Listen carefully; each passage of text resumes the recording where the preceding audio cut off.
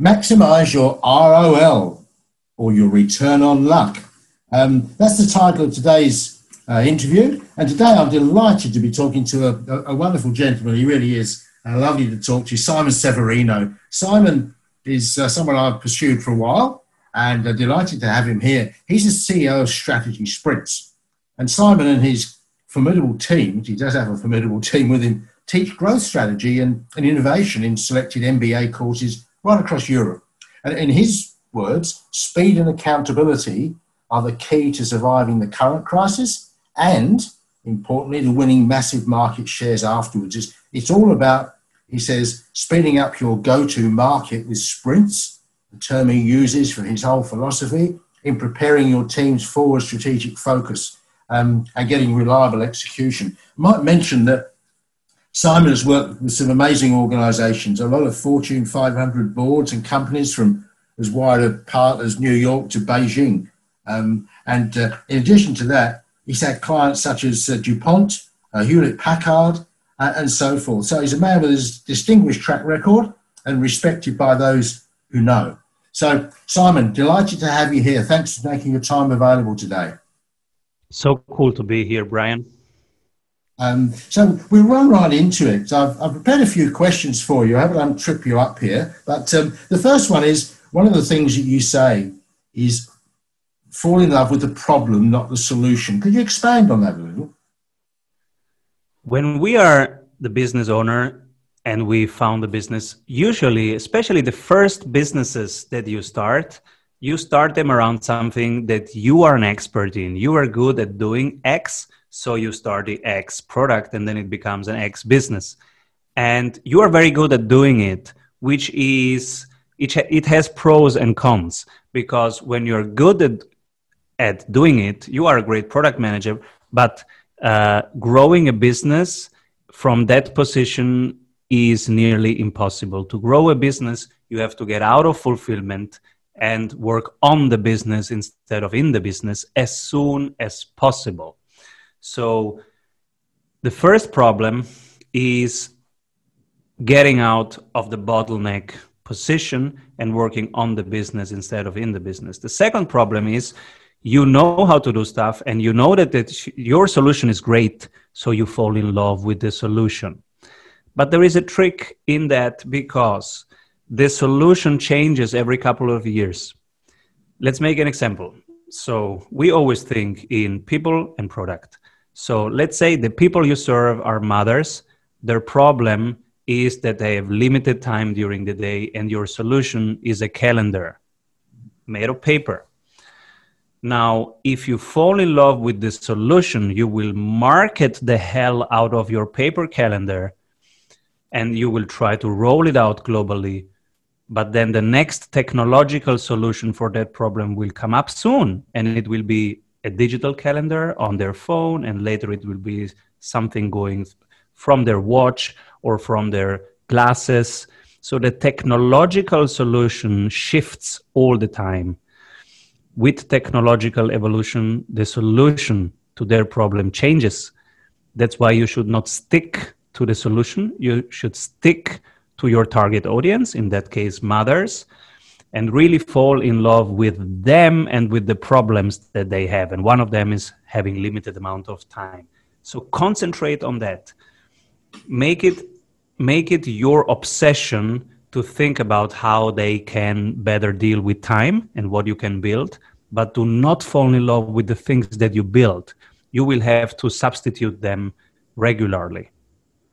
I love that observation. I've not heard it expressed in that way before, Simon. So, as you say, it's the tools, and they're so rapidly changing, and calendars is such a great example. Goodness me. So, and another thing, something that I saw quoted that you had said, you said you do not rise to the level of your goals, you fall to the level of your systems. Delightful expression. Could you expand on your view of that, please? Yes, so think of high performers. They have their goals, but especially they have systems, they have routines in place and habits. And if I had to pick one, I would rather have great systems in place. Another example from right now, this funky year 2020, when we had this lockdown and all schools were closed, and then some schools tried to just go on in a remote way, the schools who had systems, they were ready for the crisis. They could continue educate. But the schools who had no systems, they had really just closed, and some of them are still struggling. So if I can, and whatever the goals of that school was, it was not helpful in this crisis situation. So you never rise to the level of your goals. Goals don't help you in hard times, but systems do, because you just fall as low as your systems are solid, because your systems, they work from themselves, they can adapt, and they have levels and standards that they can always deliver. That's the definition of a system. So I love goals. We even have right now a LinkedIn challenge where every sprinter is posting their monthly goals, and we clap and we keep each other accountable, and we love it. But you know what? Also that the monthly goals is a system. So every month we do that, and it's a system also that we keep each other accountable by posting it and by clapping it and by supporting and by challenging. So also that has a systems part. I love that, and I love the applause. That's a lovely innovation. I'll give you credit for that. So we're all victims of to-do lists, aren't we? Tasks, whether they're in Trello or wherever they may be, or in your Outlook or whatever. It's a real issue. There's so many there, they become intimidating. What's your recipe for attacking your long list of tasks, Simon? I have been working with GTD, the method invented by David Allen, and it is so helpful on the level of personal productivity for me as a CEO. It basically has eliminated all these long lists. I have just one list. It's called the project list. And then I have tasks, and it's just the next action. What is the one next action needed to move that project forward? And the project list is just 10 projects. I limit myself to 10 relevant projects. And you know, we run a global business in 4 continents, and it's very impactful and it's intense. But I have just 10 projects right now that I am moving forward. And for every project, I have only one next action. Every morning, I pick 3 of them. It's my top 3. And by lunch, I try to have that finished. And later, then I check emails, I have meetings, etc. And there is only one next action per project. So I have 10 tasks, basically. I prioritize 3, I do them. That's my day. I love it. You sound very disciplined. So that's something we'd all like to learn, that technique. And I think something else, and this you allude to that there with your project list and 10 a day is, and I like you only do one action per task, so that rather than getting bogged down with successive elements of it. So the other thing, I think, you know what the funny thing is, I'm not disciplined at all. I'm a creative guy. I'm a freedom guy. I jump from idea to idea. That's why I'm a good CEO, because I'm good at jumping from idea to idea, at starting stuff and then jumping to the next. So I am the opposite of a disciplined person. That's why I have systems, because they counterbalance, and you need that to execute. Yeah, without your systems, I don't suspect I'll be talking to you today, because you've got a very disciplined process that we work through to have our time spending chatting now. So that leads through to, I suppose, what you're doing there is taking the most direct path to the answer, to the solution. Could you expand on that a little bit, unless you've already covered it in that previous question I asked you? Yeah, we have one product that we have. It's called the Strategy Sprint. It's a 90-day one-to-one growth coaching. So you get one sprint coach, and in 90 days, the goal is to double your revenue, free up time, and have better systems. So people come in, And every week, I see dozens of people who have a goal of doubling their revenue by doing more marketing. So what's your bottleneck is always the first question that the sprint coach asks. What's your current bottleneck? And they say, I need more leads. So let's do more marketing. And in 90% of the cases, they don't need more leads, because it's like a leaky bucket. If you put more water into it, it doesn't get better. You have to first optimize the fulfillment process. And this is where we usually start working with our clients. The core operations, your main fulfillment. Let's make that a wonderful experience. And then from there, what can we cut out? What can we delegate, automate, systemize in a way that it's easier to do and becomes more and more scalable? But first, let's make the experience that you create with your client a really transformative experience, a wow experience that they go out and tell their friends, hey, you have to do this. This is wonderful, and this is why. So this is the most direct path. And most people, they dance around it. They have 17 different things that they are doing. And then every week in a podcast, on a conference, they see new things. Oh, now I have to do growth hacking. Oh, now I have to do Instagram challenges. And so they have 21 activities going on, but none of them is the most direct path to their growth. So we help them focus on just the one current bottleneck, solving that, and to the one thing that will really scale their business. Right. So it's really focusing on the key element and not being too distracted by all the bright, shining objects which are out there every moment of the day. Yeah. Yeah, I like that. So the other part which I think you're leading to is you do 3 of your major tasks a day. And you mentioned about bottlenecks. You start at the beginning with your program and you say, what's your current bottleneck? When you've attacked and solved that one, what's your next step? Yeah, the first thing is we divide in fulfillment, marketing, and sales, and say, okay, how is fulfillment? And we have a quick way of analyzing how's fulfillment right now. Then sales, how is sales right now? And then marketing, how is the marketing system? So we check form, fit, and function of the fulfillment system, the sales system, and the marketing system. And then we know what we need to repair next, because every team needs a focus per week. We work in sprints, and the sprint length is 7 days. So for 7 days, we solve one problem. And that's an internal problem. And it can be, how can we make it easier for our client to onboard? Or how can we upsell more from current happy customers? Or how can we get more referrals from current happy customers? Whatever that one problem is that we want to solve per week, we focus on that. And we have a very simple way of identifying, is it an operations problem? Is it a sales problem? Or is it a marketing problem? And we don't solve marketing problems before we have solved operational problems, because first you have a great product and then you tell the world and inform others about it. So there is a certain logical order in what you repair first. We go through our small checklist, and I can share that checklist with your audience later, how they can find in 15 minutes their bottleneck, and then just concentrate the whole team on solving this one thing.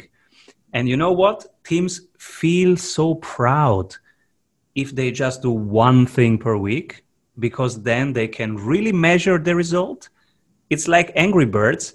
You do something and it says immediately 500 points. And then you do something, it says immediately 800 points. You don't wait for 3 weeks until you get that feedback. And people want this. It's very natural for us to feel our impact, to feel progress, to see what we have built with our hands. So teams love it. And after 7 days, you measure, and then you see, oh, we have solved. It's a +4 there. And it's a plus 2.3 there. This was our result. How can we make it even 1% more next week? And that's the team spirit we want to help achieve, a spirit which is gamified, where everybody is working together on solving one thing, and then you feel it, and then you celebrate progress every week. I love that. It's you explain these things very succinctly, Simon. There's no doubt about it. You say you're creative. You certainly are. But I think in the way that you've expressed it, it's really very concise and very clear and understandable. And I suppose what I'd like you to do, if I can ask you to sort of speak to us a bit randomly, is what would you recommend to business owners listening today about going about this process themselves with their business in the current climate that we're talking about in the middle of, in 2020? 2020 is a funky year, and we recommend everybody to take sales very seriously right now. This is why we are giving away our process of identifying your sales bottleneck, because you need cash right now. Nobody knows how this will evolve, and even if you are right now growing through what's going on out there, it is not certain. So even if you have a very large runway right now, it doesn't mean that it's a runway. It could be just a reserve. So nobody knows what's coming. This is why we say take your sales really seriously and use this time to optimize your sales process. So what we have created for your audience, and the first 30 of them can even have a 45 minutes call with us and identify their sales bottleneck number one. They will find it on strategysprints.com/sales. And it's a 15 minutes exercise. When they go through that, they will know their current number one sales bottleneck. And one of us will talk for 45 minutes with them to help them operationalize, implement that, really do it. So my advice number one is, this is time to take sales seriously. And elements of a serious sales process are, it is repeatable, it works without you, it has not a key people risk. So if one person gets out of the team, your whole process breaks down. And it is semi-automated.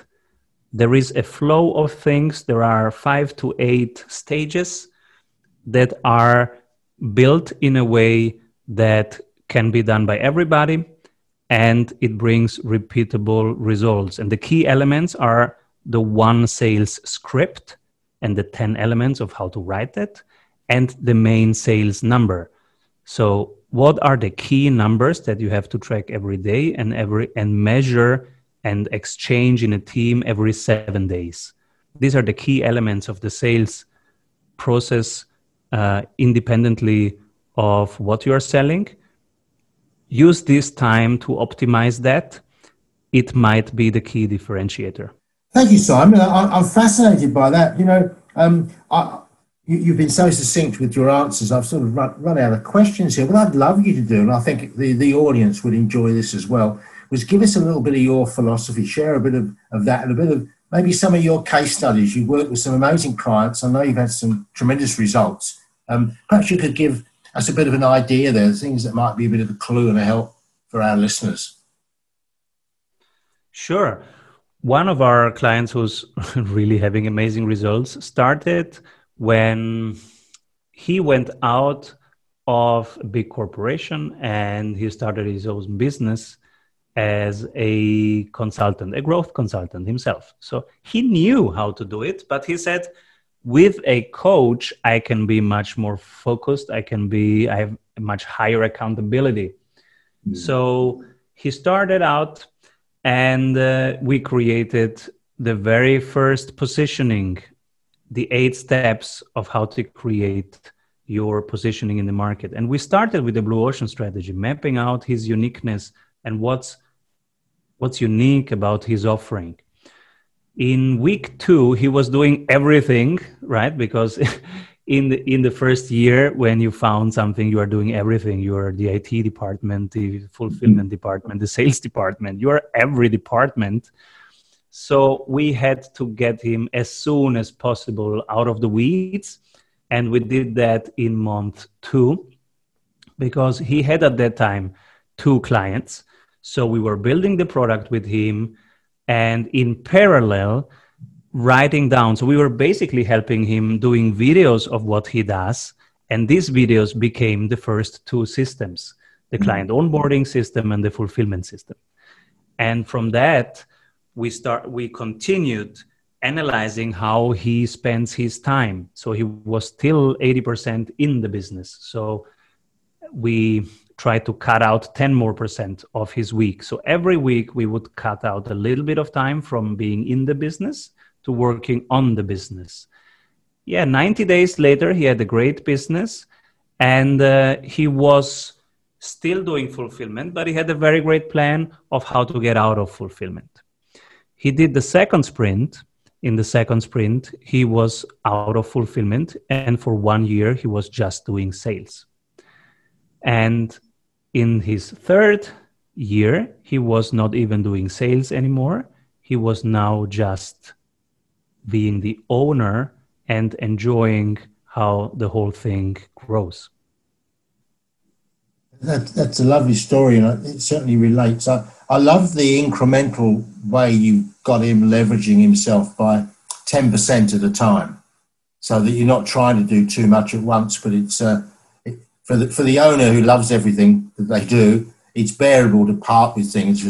As we all know, I think, letting go is the biggest challenge for a lot of owners. And I suppose what I see, if I can remark on that, the fantastic thing about that was he came to you right at the beginning rather than after you'd dug a big hole for himself after 12 or 18 months. Yeah, it's much harder at the beginning because you don't know. You have still to validate the offer. You have still to build the product. So there is many cons in starting with the coach at the very, very early stage. Usually people come and they have a business running and they just want to scale it. But this example shows that when you start with the coach, and of course he was working really intensely, and but when you start from the beginning, you can have from the get-go the right foundations and the right strategy and the right positioning in the market. If you get that straight, the next steps, which are getting out of fulfillment, getting out of sales, and then exiting, they can be much easier because you have solid foundations of what you're doing. And then the rest just really is a logical order of letting go and of hiring the right people. Right. Actually, it brings to mind an article I was reading very recently by one of the founders of LinkedIn. I can't remember his name now, but there were 2 of them. And he said that they were in troubled waters. They just weren't nailing it until they decided they would follow that philosophy of yours and just totally focus the whole organization, and a small number of people at that stage, they would focus on one thing, one problem alone. And that's that philosophy. So we'd never see LinkedIn if they hadn't have adopted that process.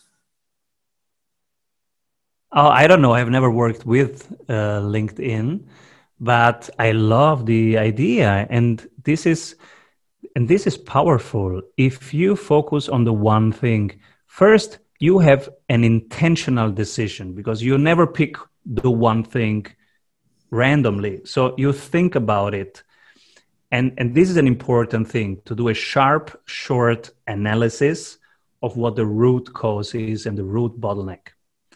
And then everybody is working towards one goal. So you have team spirit. You have people helping each other, supporting, applauding, challenging each other. And then you can measure it. And the numeric value is so important because if you can measure it, then you can improve it. If you can measure it, the whole attention is there. and it becomes more transparent, more fair also, and more objective. Instead of, I think we should do X, well, the data says if we do 14 of these, we get 2 of these, so we will do 28. And this is a much better way of working together. And it's also more fun, because at the end, business is also lifetime, it's a lot of time that we put in there. So it should also be fun. Yeah, it's the least reward you need for all the emotional energy that you expend, that's for sure. And it can be very stressful. This is taking, I think it's when all these ideas are wrapping around in your head is when the stress really mounts up and takes its toll, because you're trying to address too many things at once. But if you really focus on one thing, then I can appreciate it means you've got a settled brain, you're not dashing here, there and everywhere. You're just looking at one thing. So it's a bit like the Olympiads, isn't it? You're training for the Olympics, you approach one element of what you do at a time. Simon, absolutely. I've really enjoyed the chat. I don't know if there's anything you'd like to add. I mean, it's been delightful talking to you. And I'm indebted to you for giving us your time. I really do appreciate that. And I'm sure everyone will join me in saying thanks very much indeed. Is there anything you'd like to add as a footer to today's conversation? I can maybe share when you say the Olympics, and how can people listening to this do it right now, this week. So if you want to try it out this week, try to have just 3 numbers and to measure them every 7 days with your team. The first number, pick something around revenue. So it can be recurring revenue or number of franchise contract closed, can be new added revenue, but make it one number and track it numerically every 7 days. And then the secondary metrics, make it around the confidence of your team. How does the team feel? The exec team or whatever team you pick. How does the team feel about reaching the goals of next week? And then the third metric, make it one around the end customer. What's the NPS, Net Promoter Score? Or if you are early stage, to how many clients did you talk and what did you learn? So if you just have 3 numbers every 7 days, it will make your life so much easier.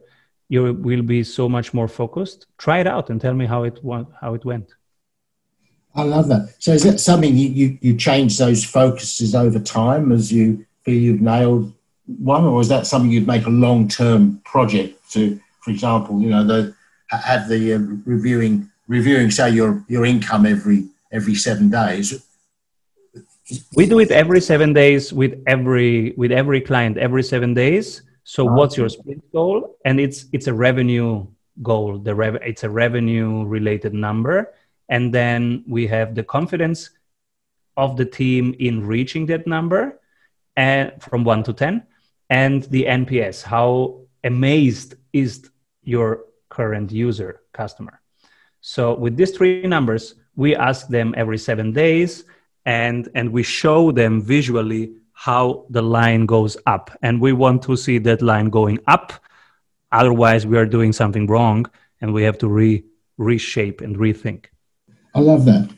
Simon, thank you so much. I really do appreciate the time you've given to me, and I'm sure everyone will relish it as well. So who knows, maybe we'll get a chance to talk again sometime. I'm sure there's a lot more we can share. So I'll just recommend to everybody that address to go to take advantage of Simon's generous offer there. It's strategysprints.com/sales. They're pretty straightforward, and have a look there and start on that process of identifying your bottlenecks. So thanks again, Simon. I really do appreciate it. I hope you enjoy the rest of your day, and look forward to chatting to you again sometime. Thanks, Brian. Keep rolling.